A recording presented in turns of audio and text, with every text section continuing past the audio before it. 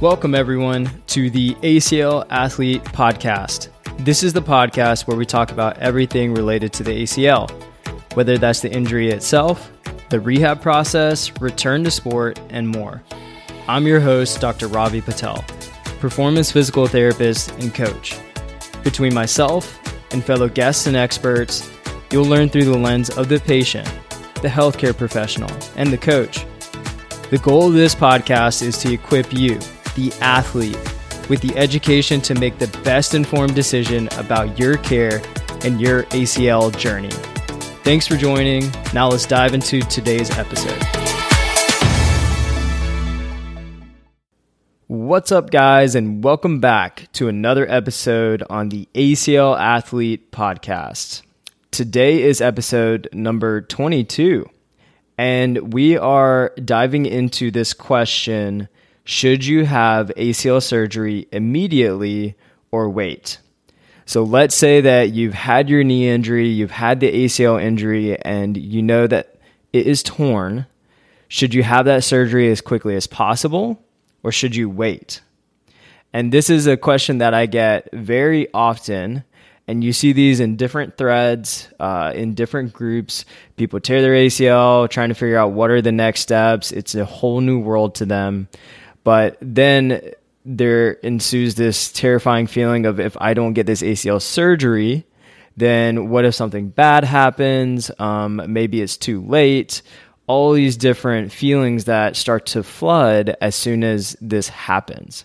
So to start this off, we're going to lead with the typical answer of it depends, which is very difficult with these types of questions because it's going to really depend on your situation, where you're at, what the goals are, and maybe like other injuries that have happened at that same time. But we're just going to go ahead and assume that ACL surgery is needed and is happening for sure. And it's an ACL reconstruction, and nothing else crazy is going on. So we're not thinking 3 or 4 different ligament tears, meniscus, all these different things. Let's just say ACL, and if we want to throw in there a meniscus, but it's not really impeding your day-to-day. So first thing to consider is, what are your goals? And is it time sensitive? So let's take this example of an athlete who tears it in their junior year or their third year of high school, and they want to come back to play for their senior year of, let's say, soccer or football, whatever it is. The 9-month timeline is still going to apply, and if there's any physical therapist, surgeon who says you can do it in 5-6 months, from what we know at this point right now, they are wrong because of the evidence. It is incredibly clear at this point. 9 months gives you enough time, but it's not time alone. It's what you do in that 9 months that's going to be important. So let's say this person needs to be back exactly in 9 months. So that is something where you might have to consider, depending on when that tear happens and you need to come back for this specific season, you might need to have surgery sooner rather than later. Now, if you do not have to have surgery immediately, which goes in most cases that I see, probably 80 to 90% of cases don't need to have surgery immediately. And this is typically an athlete who doesn't necessarily have this big competition coming up that may determine something about their career or their trajectory for where they are trying to go. So my rule here is a bare minimum of 4 weeks, but ideally 8 to 12 weeks. And I'm going to tell you exactly why. Number one, the evidence and the research that supports preoperative rehabilitation, which essentially just means having some rehab done before you have the surgery, shows better outcomes in the long run. If you look at FILE 2016, Edson in 2010, Van Melick in 2016. These are all research studies that look at prehab and waiting a little bit before you have surgery, and they compare two different groups, and they saw that the prehab group did better. And that makes sense, right? You can get into physical therapy. You can start working on your range of motion. You can start working on your quads. You can work on getting the swelling down, your gait, all these things that you're going to need to relearn and do once you have your surgery. So you get exposed to it and you're able to get used to the process that you're going to have right after surgery. Which leads me into my next point, which is just looking at the function of the knee and looking at how the physiology and the recovery and the healing of everything. So when we're looking at this knee and it's had a trauma of an ACL injury and maybe a meniscus, usually there's pain, there's swelling, there is some quad atrophy, or your quads don't want to activate as well because it's painful. Swelling is limiting your joint range of motion. It might be impacting your gait and the way that you're walking. So all of these things are impacting daily life in a sense of utilizing your knee. So being able to get this knee back to what we call the quiet knee of the normal range of motion, especially that extension, and then getting the quads to make sure they're activating on their own where you contract it, and then decreasing the swelling and decreasing the pain. All of these things that are going to be important because you're going to have to address them, as I said earlier, right after you get out of surgery. So getting that normalized is going to help so much. And then you can start strengthening the knee. You could start building it up, and that way whenever you hit surgery and you get out, you're stronger, you're able to jump onto things and learn things quicker. So there's a slew of benefits to having prehab and making sure that you take a little bit of time before you jump into surgery. And the whole premise here is allowing the knee to get back to quote unquote normal, to where it was before. And it's essentially, okay, it feels almost the exact same as it was before, minus the ACL, which is going to be needed for especially like the cutting and the pivoting and things of that nature. And oftentimes surgeons won't even operate with a ton of knee swelling because of the pressure and the fluid, and it can throw the joint off in terms of the way that it's moving. So that's something that they will also wait and ask people to do that so it can calm down. The only exception might be if there's some sort of urgency, like a broken bone that they need to screw back in, or other trauma that could create some sort of risk. Here we're kind of thinking of more so those freak accidents or maybe a car accident where the knee is in a much more compromised position as compared to, let's say, just on the field and you're cutting and you tear your ACL. Now, one of the things that is important here that as I've worked with people and started to see is if you have a bone bruise or other injuries that happen with the ACL injury, the time actually gives you some buffer room to allow things to heal and potentially to minimize post-surgery complications like increased swelling and pain.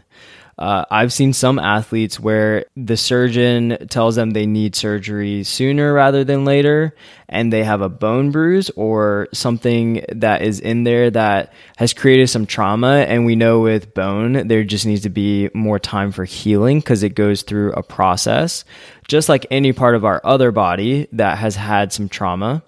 And it ends up causing a lot of swelling and pain and discomfort. But what could have been done instead was allow that bone bruise to heal and allowing that to normalize and then having the surgery. And then these athletes have a better post-op process because they're not dealing with that bone bruise or the other injuries that are still in that process.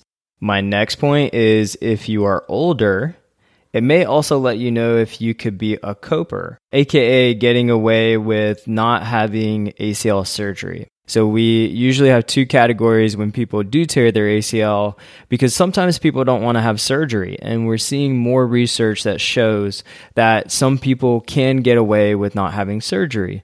And that doesn't necessarily make things worse down the road.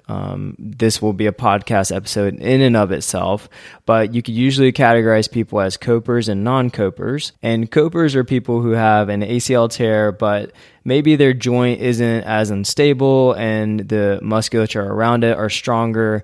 And it's also related to their sport and their activities they do. The same thing with non-copers. Those are people who have the ACL tear, but typically have more instability cases where their knee gives out, then that might create more of a risk. With that said, if you wait a little bit of time, let's say 8 weeks, 12 weeks, you do your prehab, and you start to notice that the knee is fine, it's normal, and maybe your goals aren't necessarily to get back to competitive or cutting and pivoting sports, then this might be something that could be a blessing in disguise. So this all comes back to the goals and how your knee is responding during this time. But this time allows you to be able to see, maybe I don't necessarily need ACL surgery, and you could even delay the surgery if it's not necessary unless something down the road may seem to warrant it. And speaking of blessing in disguise, I remember from my first ACL injury and surgery, so this goes back to my sophomore year of high school, and I tore my ACL in April. And I had to wait for my first one due to my insurance coverage. There was some sort of issue, so I had to change surgeons and all these different things. And so I ended up having surgery in July, which was about 3 months later. And I knew I needed it. I was in high school and wanted to continue playing competitive sports. Also, at that point, I really didn't necessarily have a choice. They were just like, this is what you do.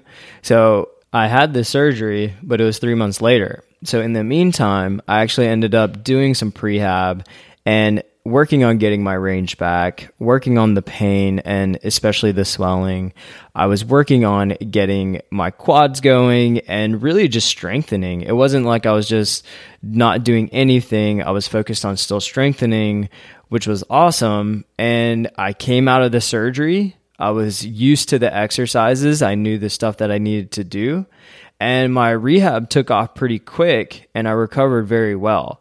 And I attribute a lot of that to being able to do the prehab and waiting, allowing my knee to calm down, being able to check that box on the quiet knee and progressively build on my knee as I awaited for the insurance to figure itself out and then have the surgery. So that was truly a blessing in disguise, and I really attribute that to my recovery for my first ACL reconstruction.